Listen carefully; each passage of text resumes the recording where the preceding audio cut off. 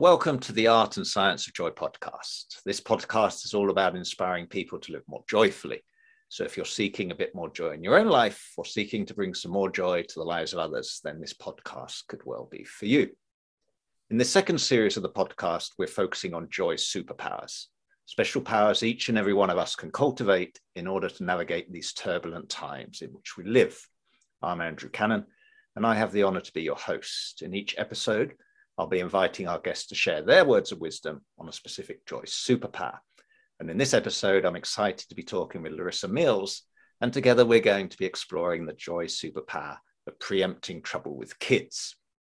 Larissa has 20 combined years of teaching experience in adult education, academic summer school, supply teaching, history, English, and as an intent support teacher consultant through 4Kids Educational Consulting.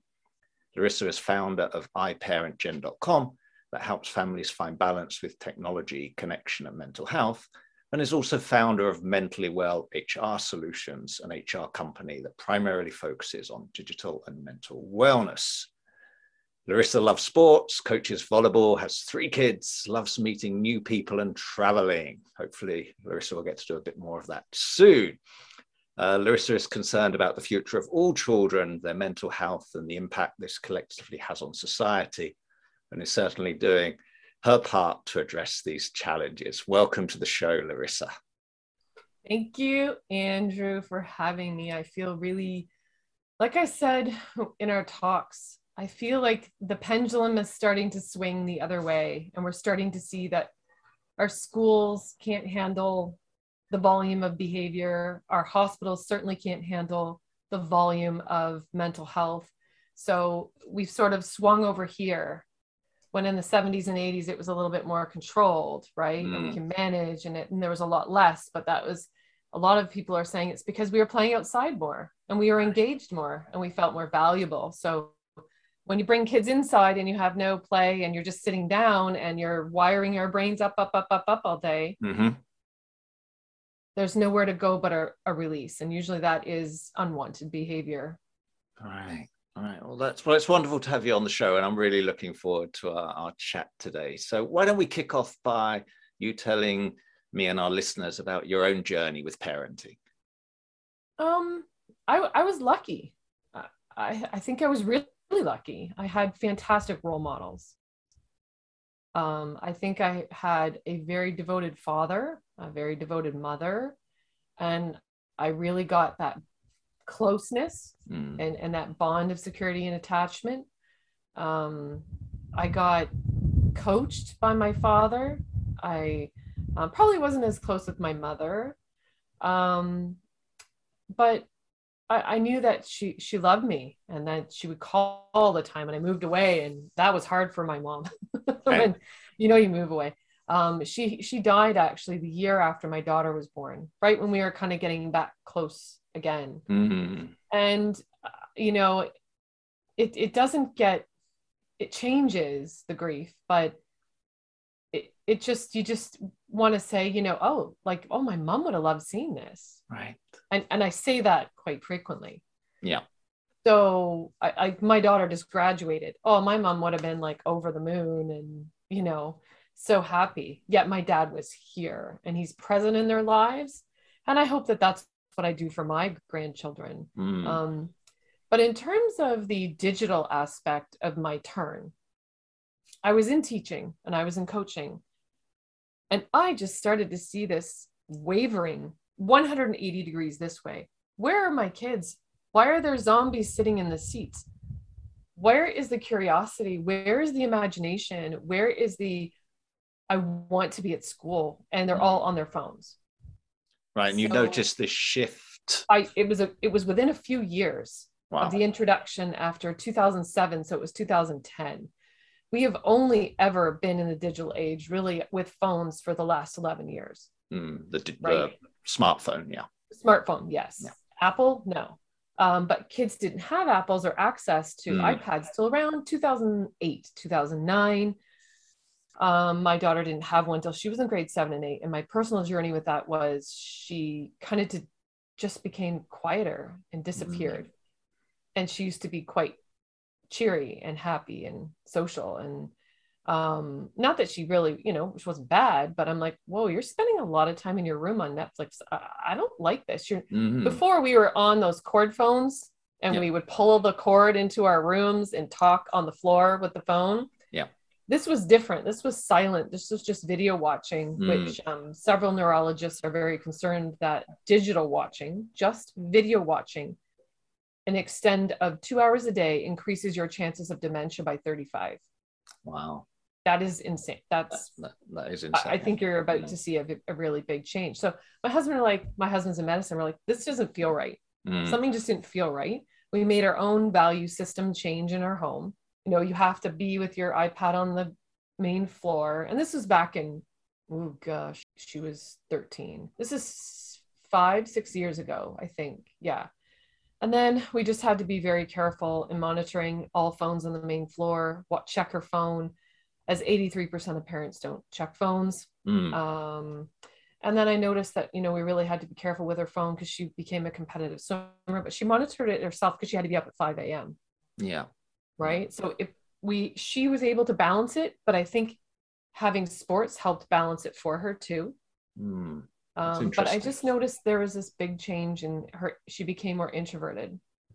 So if I sort of try and summarize that from your own experience as a child and feeling that you had, a good connection with your parents, excellent, good upbringing, excellent. And then you saw some slippage, I suppose, between that image, that remembrance, that memory, and how you saw your relationship developing with your own daughter. Yeah. And at the same time, seeing what was happening in the classroom. And in sports. It was obvious. It was actually more obvious to me in sports what was happening with fatigue, constant, lack of concentration, performance, less success. As soon as I implemented over 10 years ago a contract where parents had to sign that their children had to go to bed by 9, they're off their phones by 8, they became better for me, but I became more successful as a coach because the other teams weren't implementing that. Right. So it was actually a really great strategy. And the parents were like, thank you. We want our kids off the phones. I'm like, it's a social choice. It's harder to make a social choice than it is a medical choice, but now it's become a medical must. And do you find more sports coaches are implementing similar policies now, or is it still fairly uncommon? I would say it's around 30%. It's still uncommon, but we're working on with another side project, my other partner for my sports podcast. We're working on mental skills courses and healthy screen habits for athletes. So we are finding that the coaches are coming. They want to take the courses. They're interested. So I think that there's a big shift. Well, that's good. And talking of projects, I mentioned in the introduction, iparentgen.com, and this inspiration, I presume, came from your personal experience and from the teaching. But can you tell us a bit more about, what is behind that and what's the purpose of the project? I started to do research, and I actually wrote a proposal to one of the hospitals to gather information about surveying hundreds of thousands of kids to be it was a huge study I wanted to do. Right. But the government that was voted in at the time was not generous and wouldn't, everything was cut. And that was about 4 years ago.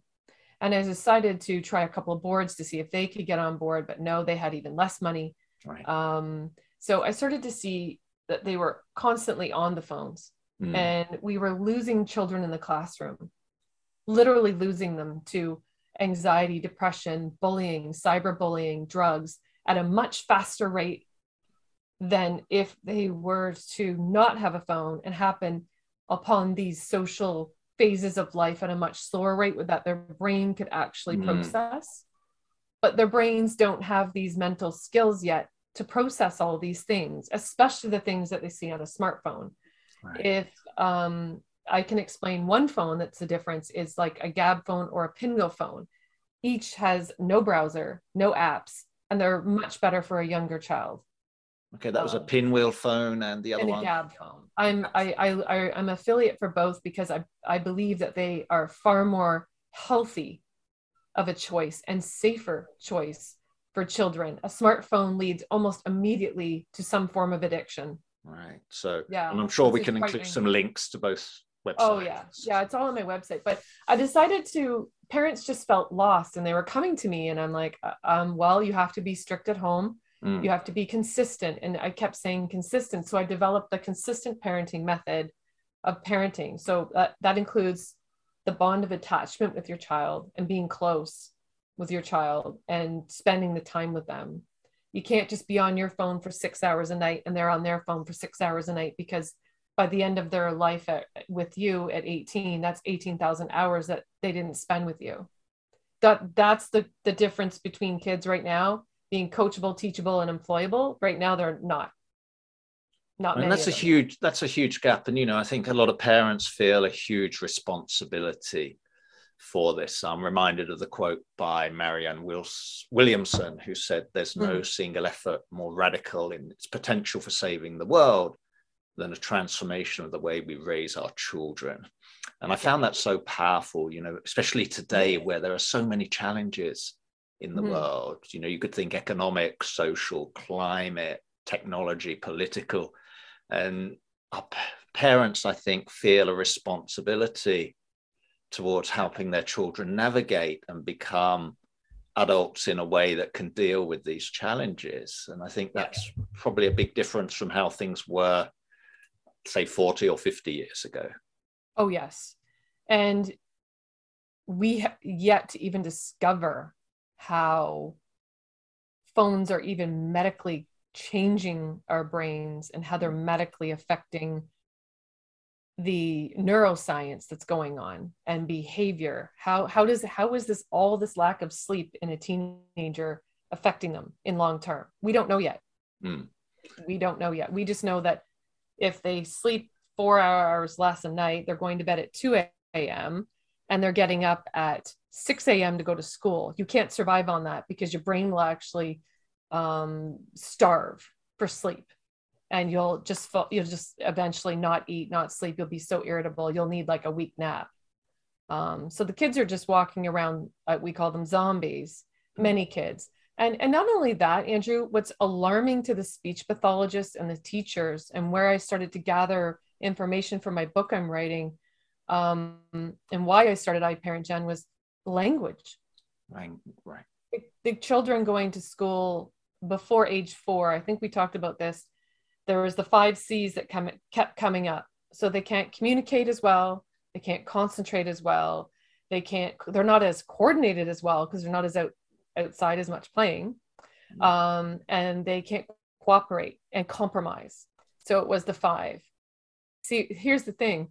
I started to go to, you know, our kids engaged in sports. So we were in a field, we were at a swimming pool, we were at a court, we were on the ice.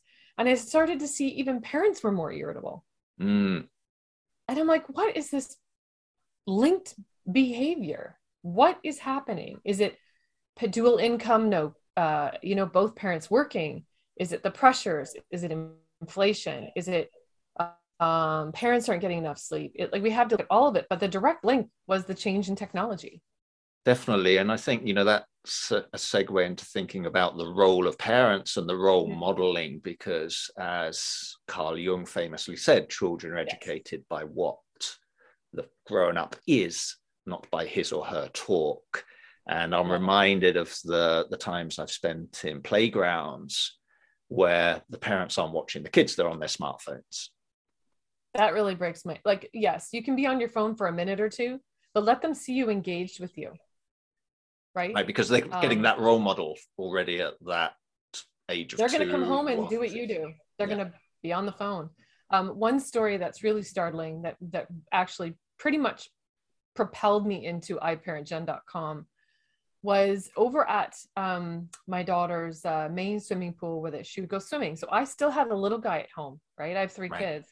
So the little guy, I'd put him in the splash pad, and it's like a concrete pad, and they push the buttons and the water comes down and you know, all that. And it was fun. He was sitting there going, look at this and look at this. And I'm engaged. My phone is not in. Right. Nice. Then there's this mom. I see her, she has a much smaller child, one in a diaper, but he was still mobile because he was fast. I remember. And, my guy was much older, like 3 or 4, and knew to come to me, knew not to leave the parking lot, right? He knew those boundaries by then. So there was a road over by where the entrance was, and there was a bunch of goose poo all in this water park, and you had to kind of dodge it, right? Mm. And so my guy was fine. I eyed him as I saw her child run for the road, and she was in the phone, and the water was so loud that I yelled and she didn't hear me. Right. And I'm like, your kid, like your kid. And the other mom noticed too. So we both went for the child. And I pick up the child in my nice dress. I'm covered in goose poo.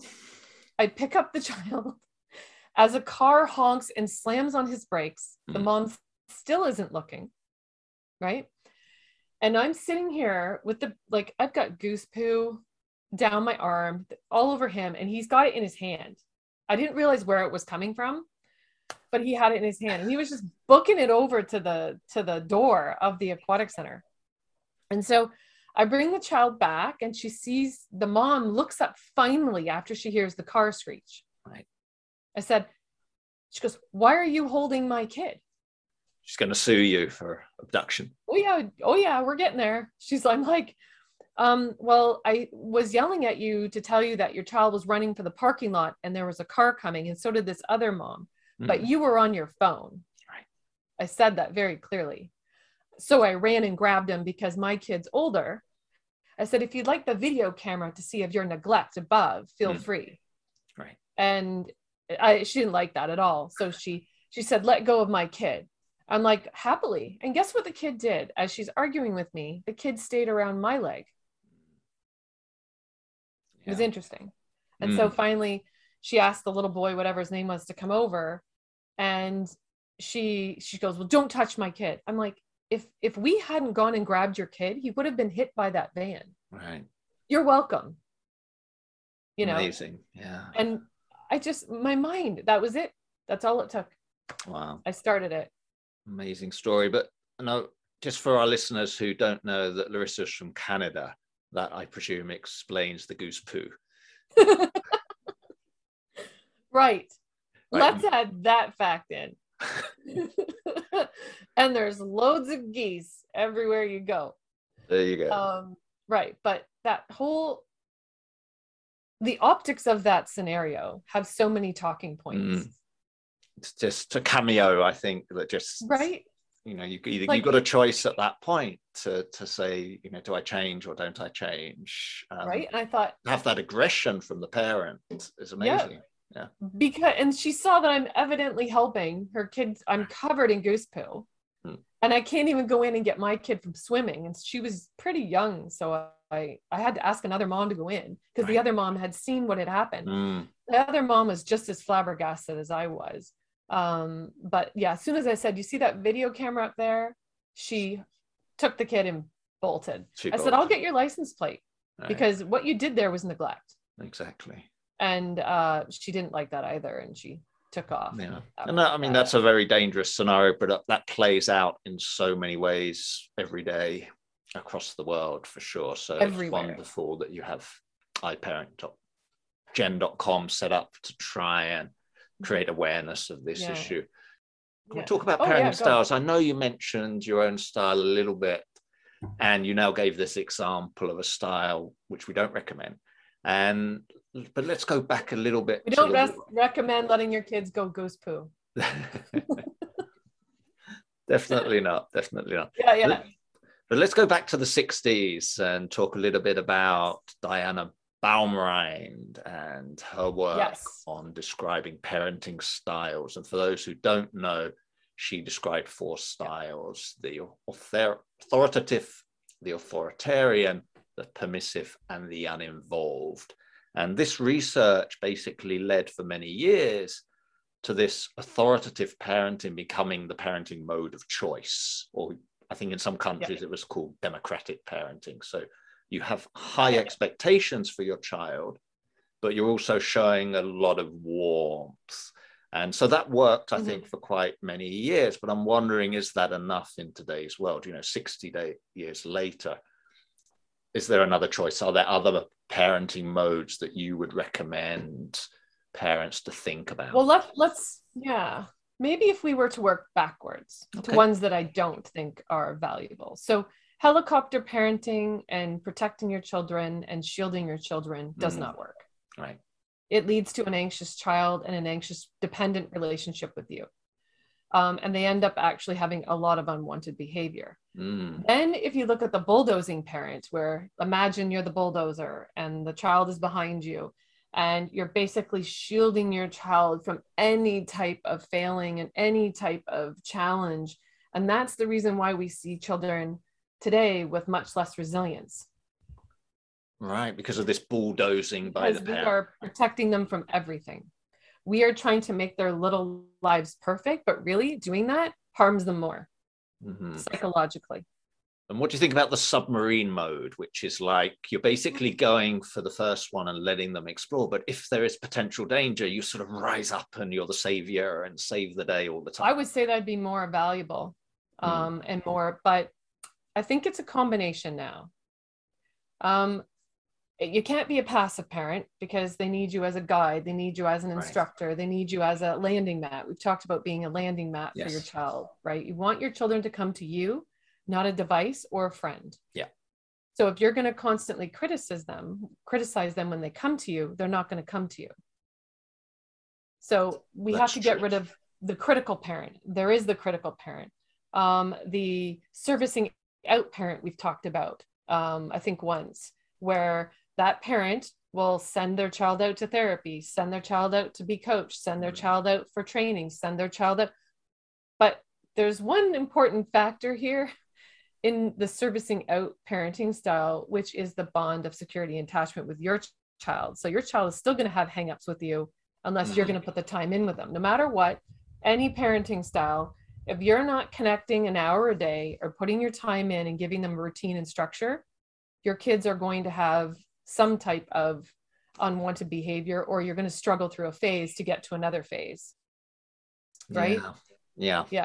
So those ones don't work as well. What we do see working is, is her style more of authoritarian, but I would add in consistent more instead, and assertive instead of authoritarian.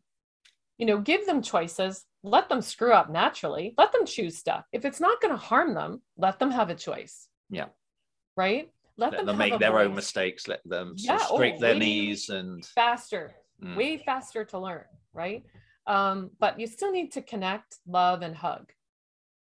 Yeah. Right? And play, tickling, bonding. Like right now, my boys are getting bigger, but they still wrestle with their dad. And my husband's like, wow, I'm getting weaker. They're getting stronger.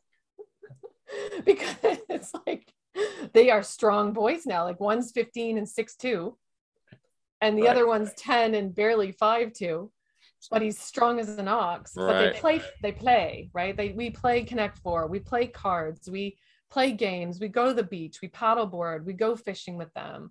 And yes, we're exhausted, but you know what? They come to us for anything. Yeah, I love that. I love that bonding, and I love how you're keeping play as part of your parenting philosophy. Yeah. Whereas probably sports more play now, but generally play. By age, right? But play sort of in inverted commas play. So it could be cards. Yeah, play golf. We play, go to the driving range. We go to the cottage and we go on the boat. We swim. We are active. We are not fish down. Well, yes, I do. And I actually do the worm and everything.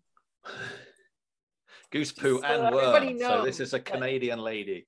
Everybody who's listening. I do that. But my son is really hooked because I think we spoke about in Canada, here in Ontario, we've been on 3 lockdowns. Right, yes. So in the one lockdown, all the village of parents that we trusted let our children all walk down to the river and fish because it was social distancing and they could be outside. Right? And these kids got hooked. They were hooked, literally, not a pun intended, but they were hooked on fishing. And it was so nice to have them as a group of 10, cross age play, which doesn't happen anymore. So 10-year-olds with 15-year-olds. Wow. Yeah. All walk down, parents get a break. We weren't vaccinated then, obviously. And it has become, they all go down and look forward to catching. Oh, what did you catch? Oh, how much does that weigh? And that's an ugly fish. Or and they notice the garbage Right. around them. They get irritated when they see garbage now, and how dare you put a coffee cup in the river? And that's amazing. So it not only has a positive impact on your relationship with them and on the relationship between the children of the different ages, but it also has a positive impact on the planet. So what can be which better is something than that? that's important to us. So that's amazing. And we take them for lots of hikes, and take the dog out, and we have animals, and any time where you can show and teach them empathy. Parents ask me sometime on my website, how do we teach our kids empathy? Very, very simply. If you see two kids that are fighting, or some kid that's very sad, it depends on the age, say, oh, why do you think Johnny's sad? Yeah. And they usually say, well, I don't know, Mom. But I said, but maybe you should ask him over to play, because we don't want your friends to be sad. Right.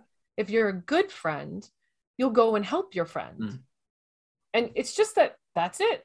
Simple as that. It's simple. Oh, well, ask Johnny if he can come over on Friday, and we'll go on the trampoline and go down to the river and fish. Oh, okay, Mom. Books it over. Asked, and the mom was like, yeah, he'd been bullied at school. He's been bullied for a while. And it only takes one kid within 16 seconds to stop bullying in its tracks, right? Right. And if it doesn't, it goes on and on and on. But it takes one kid to stand up, and that's what we try and teach our kids, because bullying is 44% of kids experience bullying now. Yeah, it's a massive problem. But it's great that solution, if we can raise a group of kids who are able to be that kid who goes within those 16 seconds to stand. You hope, right? That's all you can do. Well, you hope, and you do your best. Right?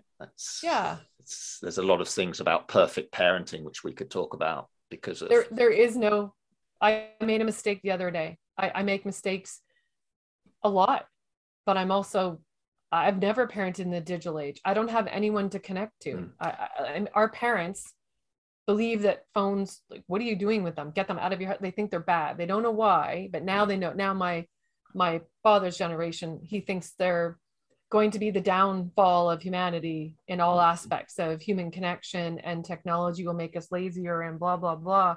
I'm like, Dad, we were already getting lazier when you have grocery carts that take your food in and do your tally, and you have to pay in your cart. He goes, good point. But yeah, I'm a firm believer that at the end of the day, technology is neutral. There's nothing evil about technology per se. It's what we do with it. So right, we need traffic lights. We need to find maps. Yep. It's all about, mostly for children, staying off until they have been mentally equipped with the right mental skills and coping mechanisms to see nudity, to see violence, to see the girls that are constantly being projected in photos, or boys. So now children, I think the Canadian Pediatric Society put out something where now we have the most eating disorders in the youngest age brackets they've ever seen. Because of the social network images. The imagery, the videos. The highest pornography watching is now between 12 and 18 ever before recorded. And that was pre-COVID, by the way, listeners. Right. So parents have a huge responsibility, right? So let's go back to that responsibility, and let's focus on the preempting of the trouble, because preempting is actually harder to do at the beginning, but easier as they get older. So if you're not putting in the foundations of love, the foundations of connection, the foundations of play, they're going to find as they grow that they're going to waver one way. So if they don't feel connected, well, they're going to gravitate and say, who can I connect with? And it'll be a friend that you don't want them to connect with. Right. If it's love, well, if you're not loving them, if you're not talking to them, then they're going to find something or someone to do and talk to. Because if we ignore our children and don't role model connection, they're going to have very difficult times having a job and being coachable and employable. I think I teach more executive functioning skills to adults in our athletic groups, in our peer groups at schools than I ever have in my life. So let's focus on that, the role of sports just for a moment, because we know that, there are different troubles that kids have. Yes. And one of them that's grown exponentially over the last 50 years is obesity. According to the World Health Organization, I think it's approximately 400 million children are overweight or obese. And in the US, the prevalence, I think, was 15% amongst 2 to 5 year olds and the 20% amongst 6 to 19-year-olds. So what tips do you have for parents concerned with preempting trouble with obesity? 3 things that we try to always teach to our kids, our athletic kids, in terms of our athletes that we're coaching, is movement. We have to move our whole lives. We're not meant to be sedentary, and we're animals, really, right? We're supposed to be walking 10 to 12 kilometers a day. Sitting for 8 hours and then on a phone for another 6 hours really is unhealthy for your circulatory, your immunity. Because actually, I learned a really cool thing from Judi Dench, watching a really cool documentary. But I'd done some immune system studies when I was in science, that we get our immune system every time we walk outside. Right. Was that the one about the trees? Oh, I watched that one too. Yes, okay. It was that one. Yes. What a beautiful thing. Right? That's wonderful. Beautiful. And now my kid has one tree, goes, give me immunity. Said, honey, it doesn't quite work that way with COVID, but it gives you the proteins and the spores that build up your immunity in your biome, in your stomach. And especially if you climb the tree to the top, there's much more immunity up there, right? Let's start climbing trees again. So let's do 3 things. 1, get your kids outside as much as possible, because they're going to be better behaved when they're inside. 2, they're going to socialize with other people. 3, they're going to become more confident because they have the social skills. Right. It's a combination. What a huge benefit. You will have, the more they're outside, the less challenges you will have as a parent with them, and the happier they're going to be in their own self. Because I believe in high risk play. I believe in letting them play outside and determining their own risk within reason. Like if they're standing in front of a swing and Johnny's about to get schmucked on the other end, you got to say, hey, look out. If you stand here, so the next time they do that, they're going to know themselves to move out of the way. Things like that. But keeping them outside, keeping them signed up for not just sports, but activities, hobbies. Get them to use their hands and show them to make Play-Doh and sign them up for drawing. And yes, it's going to be busy. And there are great city programs out there. I mean, here our programs are $35 for 8 weeks. Wow, that's amazing. Yeah, and that includes dance. Right. So city programs are affordable for most, not all. Not all. And then there's your competitive programs. So I don't believe in letting children become competitive unless they want to themselves. Right. Definitely. But that activeness, I think I'm reminded of the podcast we did a while back with Ben Page on forest bathing. And he brought up the statistic, I think, that the average person in America spends only 8% of their life outdoors. What? 92% of our lives on average we spend either in a house, in the office, in the car, in the shop. Wow. We're so disconnected from nature. Right. I don't want my gravestone to say Larissa spent that much time inside. I'm pretty much outside 4 hours a day minimum, I think. Yeah. Nor your kids. And I love your concept about high risk play.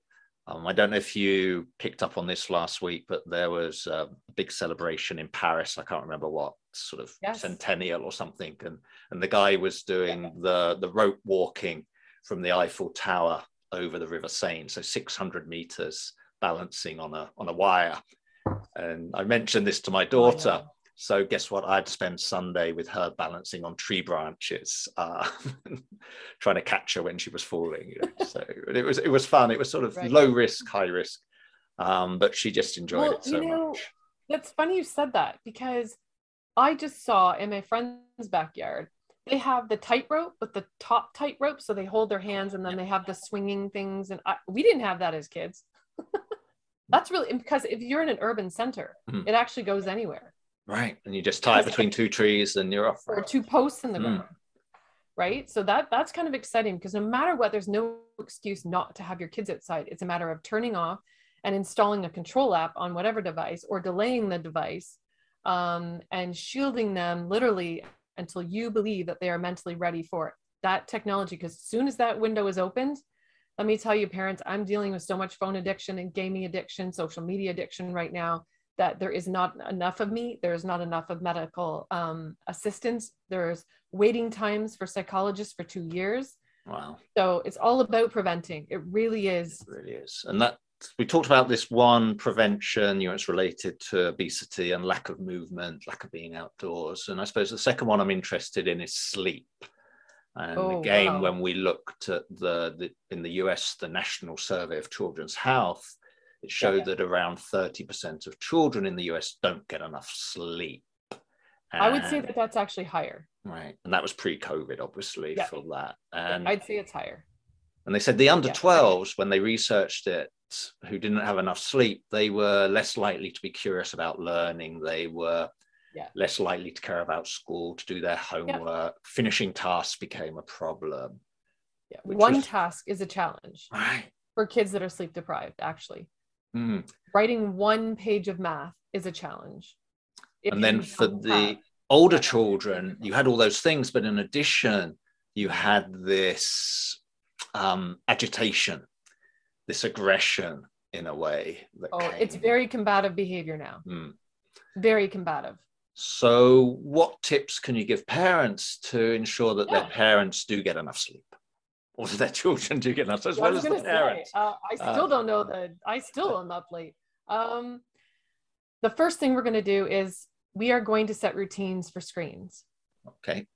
In the house. If you don't have a routine screen and you just have this willy-nilly, let them on it whenever, and you're going to try and yell at them to get off, that is not going to function well. Right.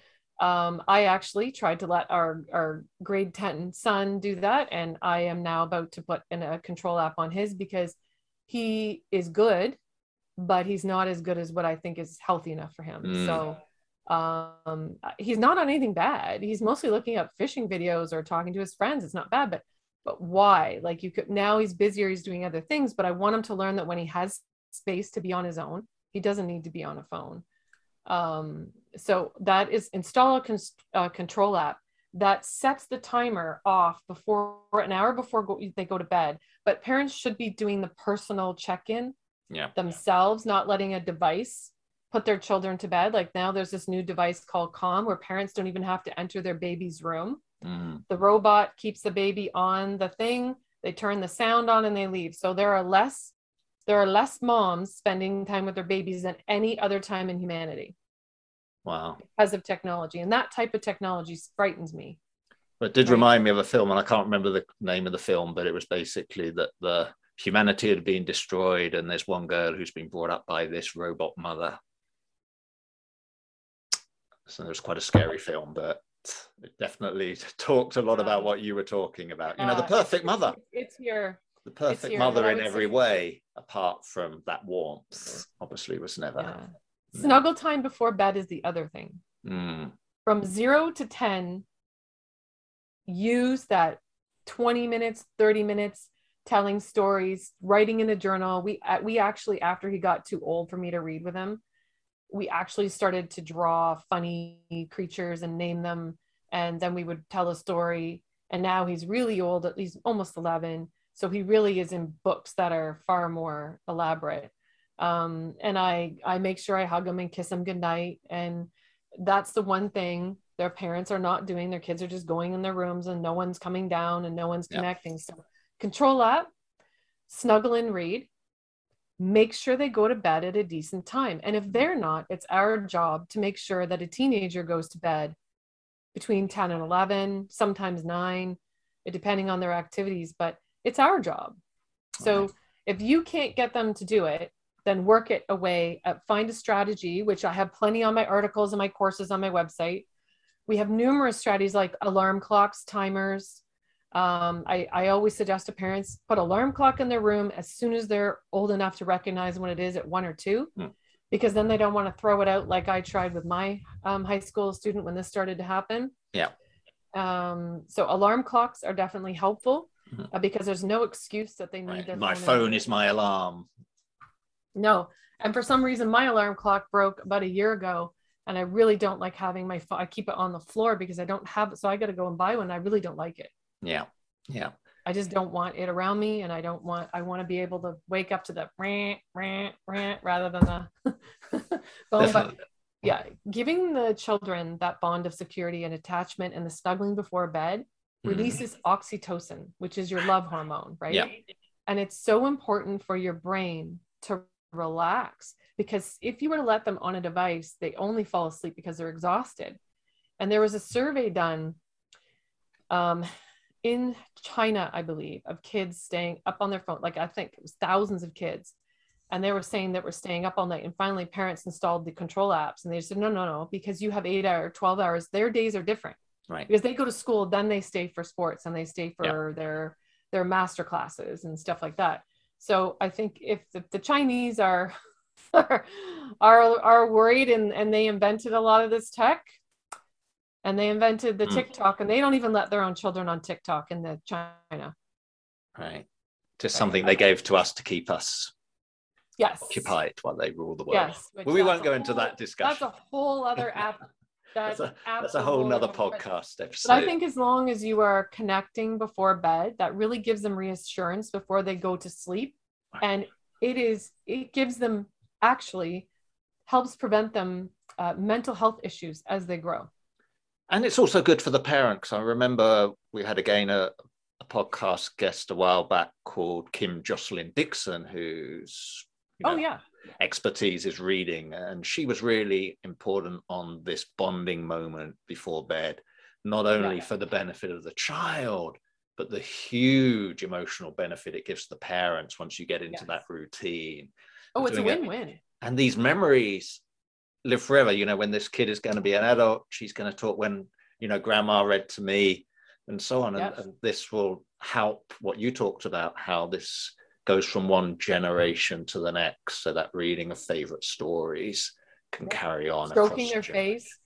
I remember my mom stroking my face. That touch. And I would do, and my daughter, she would hold her hand on my face for 3 or 4 years. And the doctor said that's because you nursed her and you were with her before she went to bed for 4 years. I know we're talking about preempting as the main focus of our talk today. Yeah. Just if you do have some tips also for parents who are sitting there and thinking, oh no, I've been doing it all wrong for the last 5 years. What tips? I had an epiphany 5 years ago, but I'm an older parent.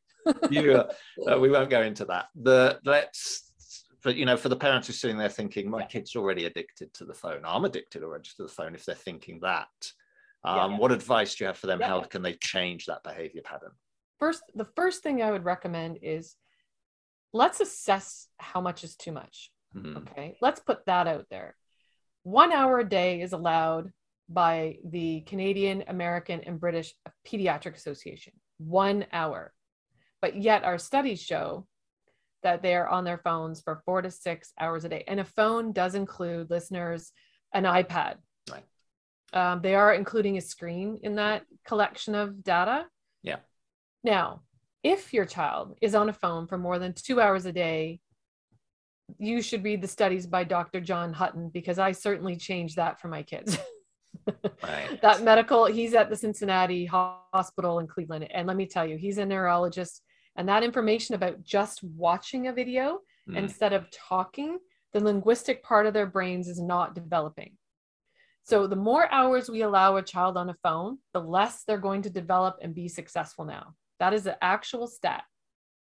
So if you want your children to be socially coachable, employable, and teachable, then reduce the use. So how do we do that? Gradually.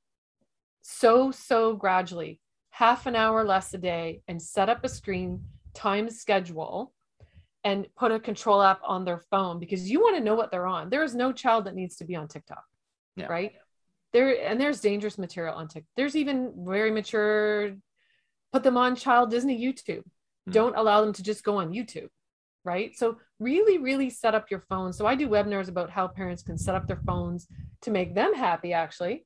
Parents, yeah, because 7 out of 10 times parents, we check our phones. It's not a good feeling. So imagine when a child who has no coping mechanisms developed yet or psychological basis, foundational methods to use and assess how they feel. Yeah. Right? They catastrophize more quickly than us. Right. And so, all of these impulses, all of these emotions, all of them things, right? They're all firing. So let's set up a control app. Let's set up screen time. Yeah. And let's get them outside, get them an online village and an inline village, and get some play dates happening. Every Monday they go to Johnny's house. Every Tuesday they go to Sally's house. Every Wednesday. And if you rotate play groups like that, they saved me 10 years. Honestly, it was so helpful. And the kids were so stimulated and they had so many hours of play. Yeah. Right? Takes a little bit of effort, obviously, but it's not a huge effort. It's just little tiny changes. But I do have a 30-day detox program for parents to use and learn. It's an hour preparatory, and then I take you week by week on how to do it in 30 days, because 30 days is actually more gradual than the 2-week. And if you speak to an addiction specialist, they do it in 30 days or 60 days. Yeah, definitely, because the habit changing takes time. Habits. It takes time, and it's just like giving up any addiction or changing that most people normally quit before that change actually becomes natural. It becomes the new habit. Yeah, my modules set parents up to be successful because we look at all the aspects of the balance. So chores, activities, sports, friends, and your bond with them. If you're not putting those 5 components into your routine, actually the detox won't work. Because they will need to offshoot their energy in some way. Yeah. Right. And that's an amazing resource. And I'm sure, our listeners can go to your website and find lots of useful information to help. Actually, it's for free all October if they sign up on our website. There you go, listeners. What more can you ask? Free. That's and actually effective. just ironic because I just did that like 2 days ago. So perfect timing, listeners. You lucky people. Well, Larissa, unfortunately, that's all we got time for today. Yes. And I'd like to thank you for coming onto the show and for sharing not only your wisdom, but your passion for this subject. It really comes through when I talk to you, how passionate you are about this. So thank you so much, not only for talking to me, but for the great work you're doing, obviously, for all of our kids. Thank you. It really is. But before you go, just one question. What brings you joy today, Larissa? Today I'm excited because both my kids made it through their tryouts, and I'm going to go enjoy watching them battle again. And what are they trying out for? Hockey, like competitive hockey teams. And it's amazing to watch because they really don't have the background and they're doing well. And I'm just proud. I don't care how it ends. Yeah. They've progressed through a tryout, which is amazing, what you want to see. Yeah. Athletically. And they have such endurance for it, a mental endurance for it. So I'm proud of that. And I'm also happy I get to go for a walk down by the river today. That is a win-win. Lots of wins happening there. That's such a beautiful day. Yeah. Joy to be had. So tell me a little bit about the book. When's it out? Do we have a title yet? Yes, we do have a title now. It's called The Silent Family. Ooh. Yes. Now, the publisher wanted to go with The Silent Family Killer, but I thought that would come up wrong in a lot of searches. So let's not go there. No, this is a book about providing routines, little bit of safety features. What is luring, what is grooming, what is the sextortion, what is sexting, how to prevent it, how to watch for it, nude photos, what to happen when all of these horrible things start to happen, but also how to prevent all these things from happening. Because our kids really shouldn't be seeing this under the age of 18. No. And how to get them active, how to build resilience, how to build emotional intelligence, all before the age of 10. So I try to give parents those little tips on self-talk and resilience because those help those children develop such strong senses of self by age 10. And then the book also talks about a family screen plan, and how families can look at their values and their value system and figure out what your family screen plan is. And I hope it'll be out in February. That was going to be my last question. When can we expect to find it? Yeah, I keep changing it, but they keep telling me you can't make it perfect. I'm like, yeah, I can. So no, perfect's not good. It's good enough, Larissa. We know it's going to be good enough. So get it out there. Parents need it now. I know. It took me the pandemic to write it. It was crazy. So February it is, listeners. I'm holding Larissa to that, and I will personally go to Canada and make sure she does it. So I hope you, our listeners, feel inspired and empowered by my chat with Larissa today about the superpower of preempting trouble with kids and how you can use it to not only add more joy to your own life, but to the life of your children as well. And if so, please visit iparentgen.com to find out more about how parents and their children can balance their lives with tech. And we'd love you to hop onto social media for a little bit, not for too long, just for a moment, and using the hashtag timer on Joy Superpowers, share your own experiences with preempting trouble with your children. And if you don't already do so, please follow the Art and Science of Joy on Instagram, Facebook, and LinkedIn. Come and join in the conversation and help us spread the joy. Thank you once again for listening, and I hope you tune in next week for the next episode of the Art and Science of Joy podcast, when we'll be exploring the joy superpower of collaboration in the company of Patrick Aylward.